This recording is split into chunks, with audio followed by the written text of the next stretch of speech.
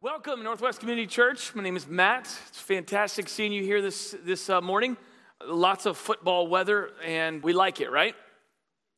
Yes. Listen, I want you to grab your Bibles. I want you to turn to Colossians chapter 3. We're going to be in the middle part of that. We'll finish that next week in terms of Colossians chapter 3. A couple things that I have told you about, and I have said last week. I began my message by reminding you and talking to you that one day I am going to get my Cary Fire Department chaplain uniform, okay? And I need you to know something, that this week I was fitted for my Cary Fire Department uniform. I got sized up and I'm like, oh my gosh, this is awesome. And so when we do different things, we get to go and I get to dress up and I'm one of the guys, okay? I'm one of the brotherhood right there. And as we've been taking a look at Colossians chapter 3, he comes to the section and he says, I want you to live like what you believe. I want you to live like Jesus is supreme in your life. And part of doing that, he told us last week, I want you to take this off because that is not of the new creation that you are now in Christ. That's not who you are anymore. I want you to take that off and I want you to put this on, and that's what we're going to talk about this week. A couple of things that I've noticed when I got that uniform and being around the firemen of the Cary Fire Department. Listen, when you put that uniform on or what it represents, number one, they know who they are. They know they have each other's back. They know what's accepted and they know what's not accepted. They're there to support each other, to defend each other. Several times in the history of being a chaplain since 2012, I've seen people get sick or have cancer or whatever the case might be, and they work for them so they don't have to take vacation time so they can be a support to their family and not go without. They hold each other up. And so what he's saying is, in our text this morning, is he's saying, hey, I want you to put this on because you are a new creation, and I want you to live like it. I want you to live just like that. And so some of us would sit here and say, okay, I'm a new creation, but then why do I struggle with this over here that I struggled with before I was saved? And I would say this, that the Bible does not teach a spiritual schizophrenia, whereby we have both the old nature and the new nature, and they're there at the same time. Let me make sure that we understand 2 Corinthians 5:21. It says we are a new creation. The old has gone, the new has come. The problem is that we take the new and we put it into the old body. And we take the new and we put it into the old mind, and we have to reshape our mind. And so that's why it's constantly told to us to work out our salvation with fear and trembling, to understand all that God is. All that God is. And so he wants us to feed that new self. He wants us to understand it. He wants us to come to Christ and feed that part that has been delivered and transferred and redeemed that we've been talking about for such a long time. And so really when we come to chapter 3, the beauty of all of this, is we recognize that yes, we have a new nature. That person was dead and now we are alive. But there is a little bit of a struggle and an angst on this side of heaven. And we have to recognize that. And we have to put that to death, and we have to feed, again, what is of Christ. And so when we come to chapter 3, it's broken down in a beautiful way, broken down into really three things, and I want to share those with you. We have attitudes, we have actions, and we have exhortations. Chapter 3, verses 12 through 17, is broken down into those three things. First, we have attitudes. When he comes to us, he says, hey, listen, I want you to have this attitude. He gives us 5 of them. I want this attitude to be in you. I want you to put this on. Then he says, I want you to have these actions. This is what I want you to do. And then he goes and he says, I want you to have these exhortations. And we'll get to those in a minute. Let the peace of God rule. Dwell in the word richly. Let the word of God dwell in you richly. And it says, whatever you do, do it all for the name of the Lord Jesus Christ. And those are exhortations. Now listen, several years ago, was teaching 8th graders in a Disciple Now weekend. And we were going through spiritual gifts like administration and evangelism and, all of the spiritual gifts based on in Corinthians. And one of the kids says, Pastor Matt, said, I have the spiritual gift of extortion. What does that mean? And I was like, well, buddy, it's not extortion, it's exhortation. That means you encourage people, you don't steal money from them. I do that, and I don't do that. All right, that's good. You're an encourager, that's what that means. Yeah, I can see that. So we have attitudes, we have actions, and we have exhortations. And so this is what he's saying right now. Listen, this is what he's saying. I want this to be a mark of your life. I want this to be a demonstration of your life. If you are a follower of the Lord Jesus, it should be seen boldly. It should not be hidden. So I want them to see it. Before we get into the text, I want to make sure that we know our big idea. One thing I want you to remember more than anything in the world today, the one point that I want you to remember is this: what overflows in our lives, both as individuals and as a community, reflects what we worship. I'll say it again. What overflows in our lives, both as individuals and as a community of believers, reflects what we worship. Plain and simple, we either worship ourselves or we worship King Jesus. And the overflow, what comes out of us, how we are clothed, what we look like, that right now is a determining factor of who and what we are worshiping. And so as we take a look at this instruction, this command to what to put on, I pray that we walk away from here encouraged, challenged, and emboldened about living life for Jesus. And so, because he is supreme. So, Colossians 3:12-17, let's begin in verse 12. This is what he says. Put on then, he takes a break, as God's chosen ones, holy and beloved. Right off the bat right now, Paul is saying, you are a believer. And this may be new to you. So what I'm telling you right now is, as a believer, this is what I want you to look like. This is what I want you to be about. This is who you are. This is not a suggestion. This is a command. Just like the command was, hey, put these things to death. Take this off. That's what he said last week. This week he's saying, okay, put on. Why do we put that on? Because it basically says that. You are God's chosen ones. Now we can look in the scripture and we can get wrapped up in election and predestination. Here's the way that I look at it right now. They've been fighting about this issue for a long time. And all I can say this is when it says that you are chosen before the foundation of the world, like Ephesians chapter 1, and it says as God's chosen ones, then that's what we teach. And when it says choose this day whom you may serve, that's what we teach. And we leave the rest to the sovereign hand of God. But he looks at us right now as you are chosen before the foundation of the world. You are God's chosen one. You are holy. That means set apart. You are beloved. So as that person, as that one right there, who's been chosen by God, who is holy and beloved, this is what I want you to be about. And he comes in with these attitudes, and we'll go and we'll get into those. He first starts off by saying, hey, here's what I want you to have: compassionate hearts. He starts with compassion. It's the characteristic. It's the glasses by which we see everything in as a believer. Compassionate hearts. Because as chosen, holy, and beloved, we're declaring that we are recipients of God's compassion towards us.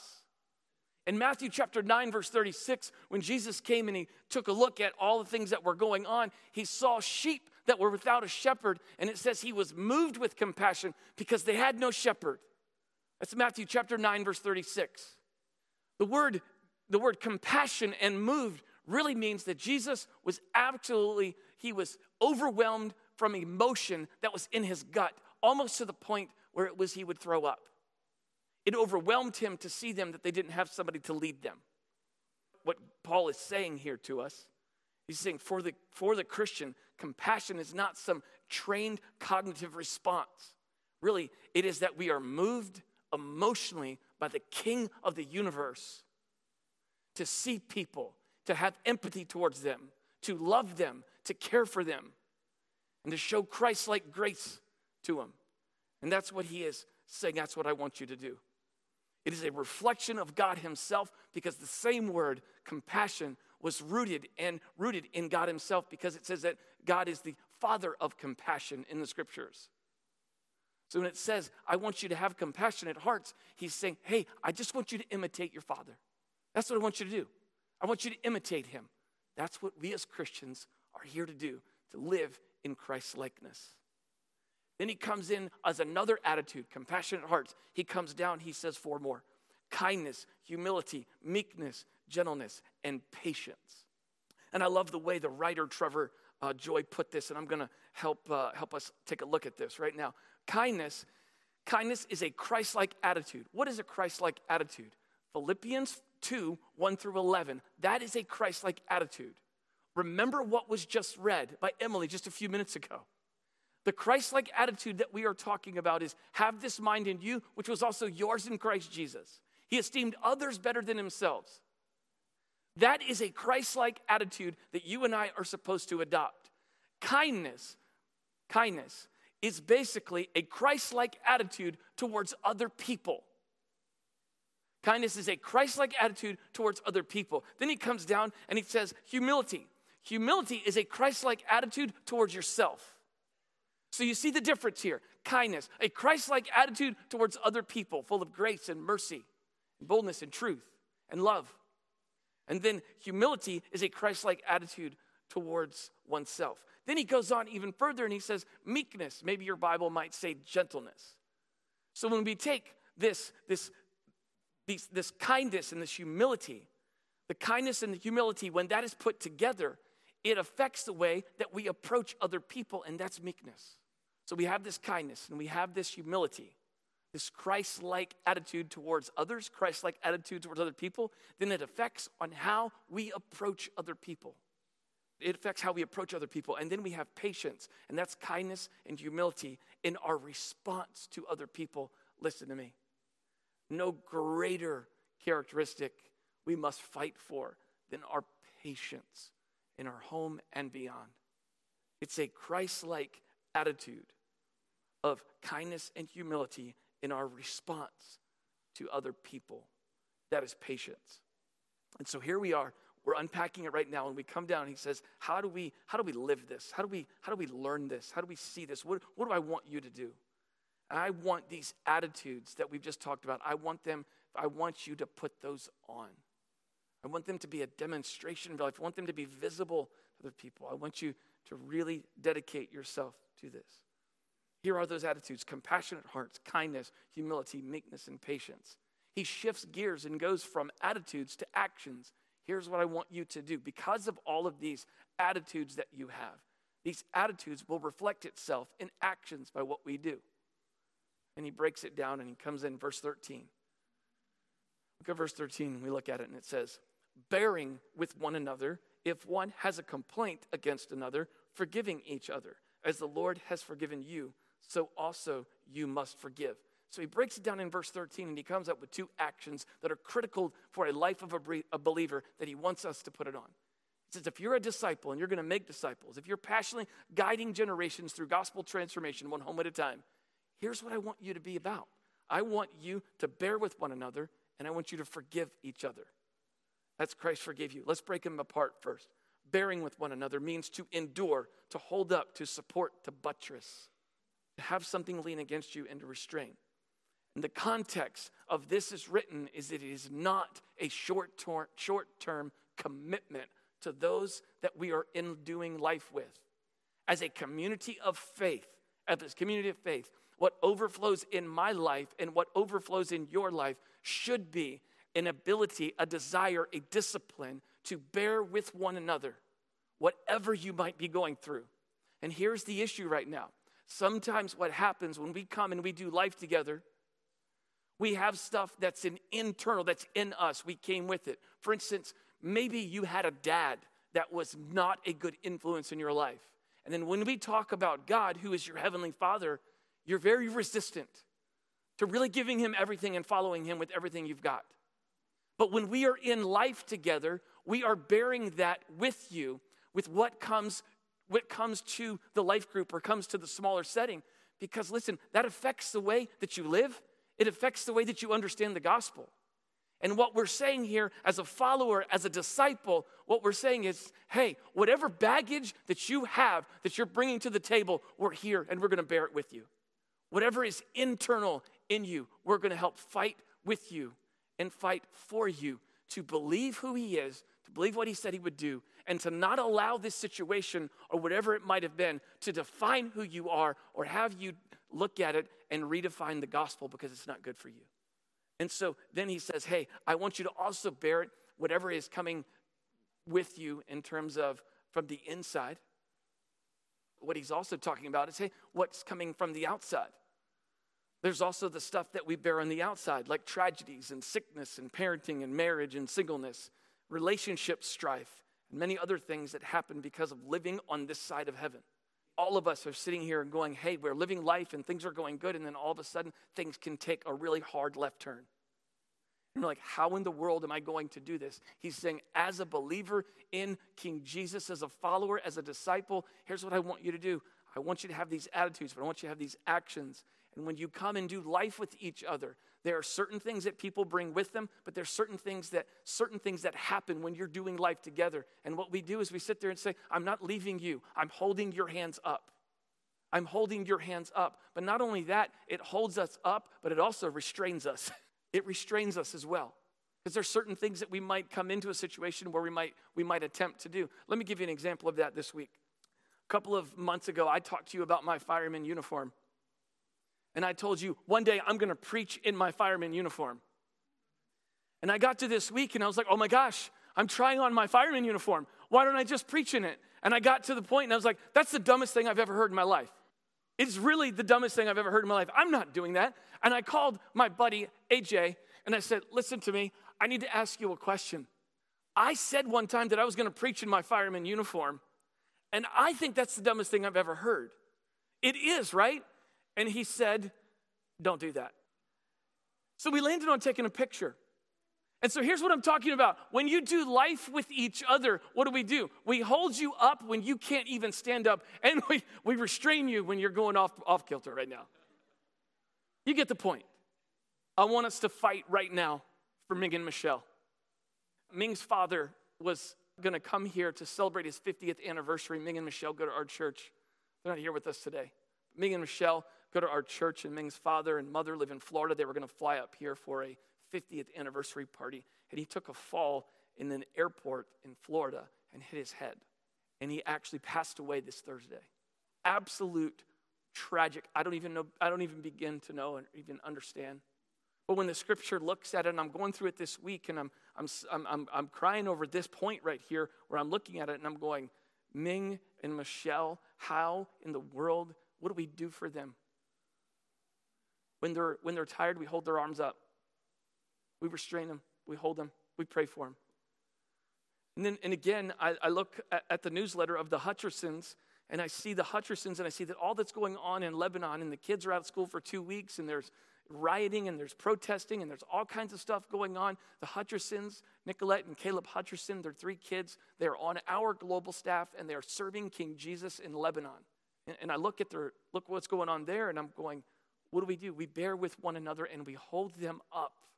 So what I want to do right here in the middle, I just want to ask King Jesus to do that. I want us to pray for them right now. Ming and Michelle, and I want us to pray for Caleb and Nicolette. Join me as we just stop right now and just pray for them right here. King Jesus, I love you. I thank you for what you have defined for us over what we should put on and what we should take off. I thank you for the attitudes that you have given us and allowed us to see, to have compassionate hearts, to be kind and humble, to be meek and patient. But we come to you right now and we beg you and we plead with you to hold up the Lee family. We pray for Ming. Lord, I know his heart is heavy and overwhelmed and burdened. And I ask you, God, with your righteous right hand, would you hold him up and would you use us to do just that? I pray for Michelle to be there to encourage her husband. I pray for Mai and Michael. I pray for Ming's mother in Florida. God, would you be their ever-present help in time of need, and would you define for us how we might be able to love them and encourage them and hold them up? We know that you are sufficient. We know that you are good. And yes, things like this cause us to ask questions. Pray, God, that we would see you, we would glorify you, we would pray for them, and we'd hold them up. And Lord, we pray for Caleb and Nicolette. We thank you, God, for their ministry that they are doing in Beirut. We ask you in the name of Jesus to protect them and watch over them. There's a lot of political stuff that's going on over there, Lord, and I know that they have dedicated themselves to go over to that place to tell people about you. And I pray that you would continue to help them to do that. Help them to navigate the rough waters with their kids. Help them to explain things. At the end of the day, may your Spirit lead them. May they understand and may they know that we love them and that we are here for them and that we are fighting with them and praying for them. So again, God in heaven, thank you for defining for us what it looks like to be a true follower of you. Help us to do that. And may our lives be an overflow of who and what we worship. In Jesus' name, amen. Let's continue on and read this quote for you right now. We support one another in suffering, and we seek to restrain one another in struggle. The Christian community has a regular diet of suffering and celebration, and we pull up to the table to both. Why? Because the ethic of the kingdom is grace, not reciprocity.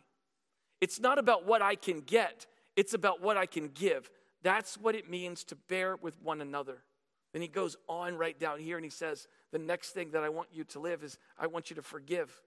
And why do we forgive? He said, well, if you've forgotten something, I want you to know something, that you're qualified, you're delivered, you're transferred, and you're redeemed. And you did not do that. King Jesus did that. And so what I want you to do is I want you to exercise forgiveness that has been exercised to you. You were shown compassion, so I want you to have a compassionate heart. You were shown kindness, and you were shown humility. You were shown meekness, and you were shown grace. So here's what I would like for you to do. I want you to bear with one another, and I want you to forgive one another, because that is a mark of a follower of God. That is a mark of a disciple. Peter in Matthew chapter 23 looks at Jesus and says, Jesus, oh, how many times should I forgive? I know the Jewish law is to forgive 3 times. So Peter looks at him and says, I'll just see his 3 and raise him 1. I think he thought he's in a poker game. And says, Jesus, we should forgive 7 times. Maybe quite proud or a little pompous. And Jesus responds and says, no, Peter, you should forgive 70 times 7. What he means is you forgive and you keep forgiving. And it's not when they ask for it. It's your choice to forgive. And that's what he's saying to us right now. You forgive because your God in heaven, he forgave you. So we do that and we do that continually. Let's go on to 14. Verse 14 says this.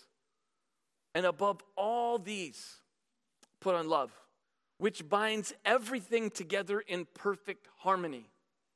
Which binds everything together in perfect harmony. So we come to 14 and we're saying, okay, what takes place? Here's another action that we're supposed to be doing. So we'd say, hey, we're going to bear with one another. We're going to bear with one another. We're going to forgive each other. And then we come and we say we're going to love. Put on love. It binds all of this together. So let's just say this. If we're getting dressed with all that he's saying that we're to get dressed with, all of the attitudes and all of the actions, he's basically saying that the love that he is talking about, the love of God, the love that we are to have, that agape love, that love that we hear in John 3:16, the love that we hear in Romans 5:8, where Christ demonstrated his love, that while we were still sinners, he died for us. John 3:16, for God so loved, that type of love, that unconditional love. What I want you to know something is the love that we're talking about, that is the belt that you wear because it holds everything together. So as you put on and as you clothe yourself, you take this off, you put this on.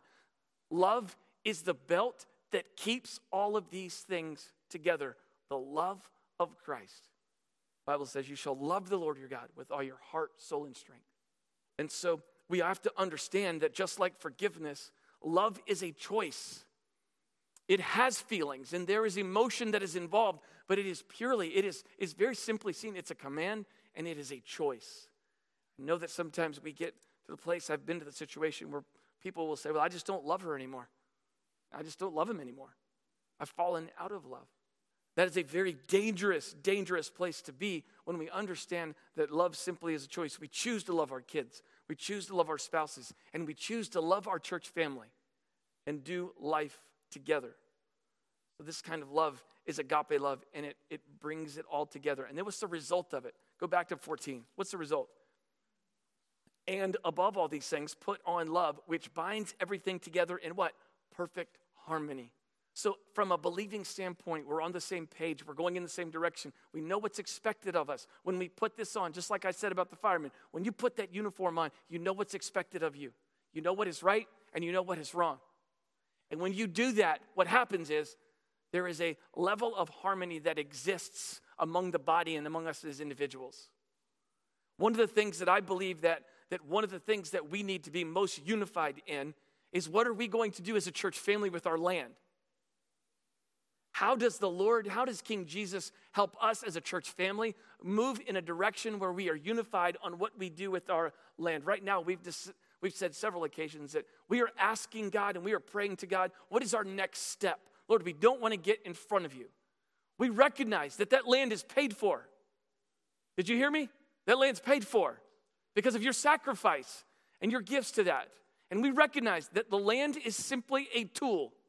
It does not define us.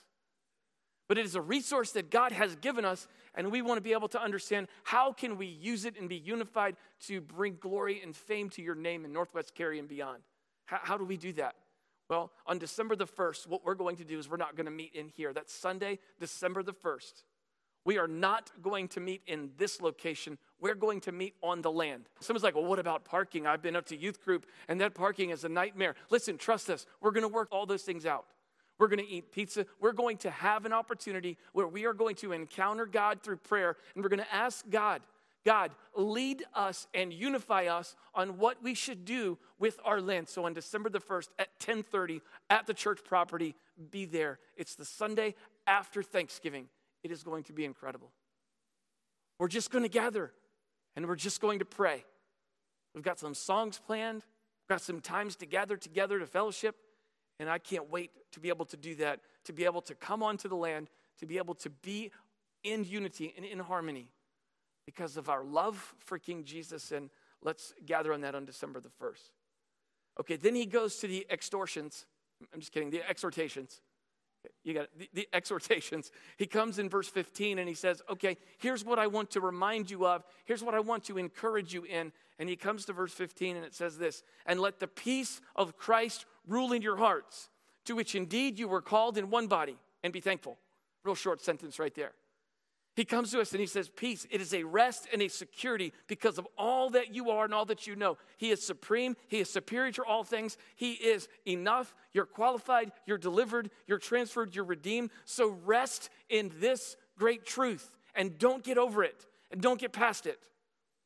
Stay there. Don't leave. And then he says this, just like you say to your kids when they leave the house, don't forget to say thank you. That's what Paul says through the inspiration of the Lord about when he says about the peace.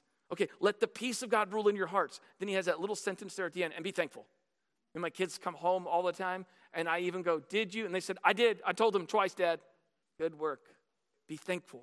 He's saying, hey, listen, I am at peace with who you are. I have confidence in what you did is something that I couldn't do. I want to thank you for that. I love you for that. And what I want to do is I just want to come and to have an attitude of being thankful. And he exhorts us to do that often and not forget that. Then he goes on to verse 16, the next exhortation. He comes and he says, hey, let the word of Christ dwell in you richly, teaching and admonishing one another in all wisdom, singing psalms and hymns and spiritual songs with thanksgiving in your hearts to God. So he doesn't say let the word of God. He says let the word of Christ. There is a big difference between the word of God and the word of Christ. The word of Christ really truly means that I want the gospel message to take resident and root in your life, and I don't want you to get past that. If you look at the context, it makes sense when you look at the context of what they were up against. The message of the gospel was being polluted and diluted, and it was being changed. And so he comes and he says, let the words of Christ dwell in your heart richly. A lot of times, this verse has been used to say, hey, let God's word, the whole word, dwell in our hearts richly. I don't believe that that's a miss in application at all. But what he is screaming to us right now is he's saying the message of Christ, the word of the gospel, let it dwell in you richly. What does it mean richly? It's in abundance. It's in abundance. The message of the gospel needs to be central to the Christ-like community. And so here's what's taking place. I can't wait for Tuesday morning at 6 o'clock in the morning. Tuesday morning at 6 o'clock, we're having our men's ministry kickoff. And some of you are going to be supporting your spouse to go there. And some of you are being invited right now to be there. But Tuesday morning at Cary Park Clubhouse, we're having our men's ministry kickoff. We have over 40 men that are coming, over 11 small groups, I believe, that are being divided up in smaller groups to do one thing, and that's study God's word. We're going to be in the Psalms between now and Christmas. We're going to be able to gather in small groups all over the city, some before work, some at lunchtime, and some after work. And this coming Tuesday, you're invited whether or not you have made reservations yet or not. We would love for you to come on Tuesday morning at 6 o'clock to be able to jump in and learn what does it mean to allow the Word of God to shape and transform our lives. That's what we're going to do on Tuesday at 6. Verse 17, the last exhortation. Here's where it comes. The last thing that he says right here, he says, and whatever you do. It's a big summary right now. He's coming in, he's like, okay, I've told you about the attitudes. I've told you about the actions. Now I'm telling you, I want to exhort you. Let the peace of God rule in you. Be thankful. Let the word of God dwell in you richly. The word of Christ dwell in you richly. And then we come to 17. He says, all right, if I didn't name it, I'm just coming to and I'm just being general here. And whatever you do, you name it. You make a list of it. Whatever you do, in word or in deed. So we have what we say with our mouth and what we live with our lives. And he's basically saying, I don't want them to be a contradiction. When you put this on, what you're saying is, I don't want my words and I don't want my life to be a contradiction. He said, so whatever you do in word or in deed, do everything in the name of the Lord Jesus Christ, giving thanks to God the Father through him. This is the simply way he can say it. Let everything you do honor Christ. He is sufficient. He is supreme. Let your life demonstrate that. So put that on. So if you're a stay-at-home mom, do it with every passion that you have in you for the glory of God. If you are in the workforce, whatever you do, a teacher, an advisor, a counselor, a doctor, medical professional, an administrator, do it all for the glory of God. Everything you do, everything you say. What an incredible encouragement for him to say just those things. If you are a student, I want you to do it for the glory of God. In all decisions, we are to ask, does this bring honor to Christ? He is basically saying to us in this last verse, do not hide your allegiance to me. What you say and what you do, let it be known to the world that I have placed you in, that you are a disciple of the Most High God. That's who you are. You are qualified. You are delivered. You are transferred. You are redeemed. So have a compassionate heart. Have kindness and humility and meekness and gentleness. Bear with one another. Forgive one another. Love one another. Let the peace of God rule in your heart. Let the word of God dwell in you richly. And then every single thing you do it for him. Here's our big idea. What overflows in our lives, both as individuals and as a community, reflects what we worship. What overflows in our lives, both as an individual and as community, reflects what we worship. There is no one like him. Let's put on Jesus for the benefit of ourselves, for the benefit of our family, and for the benefit of our community.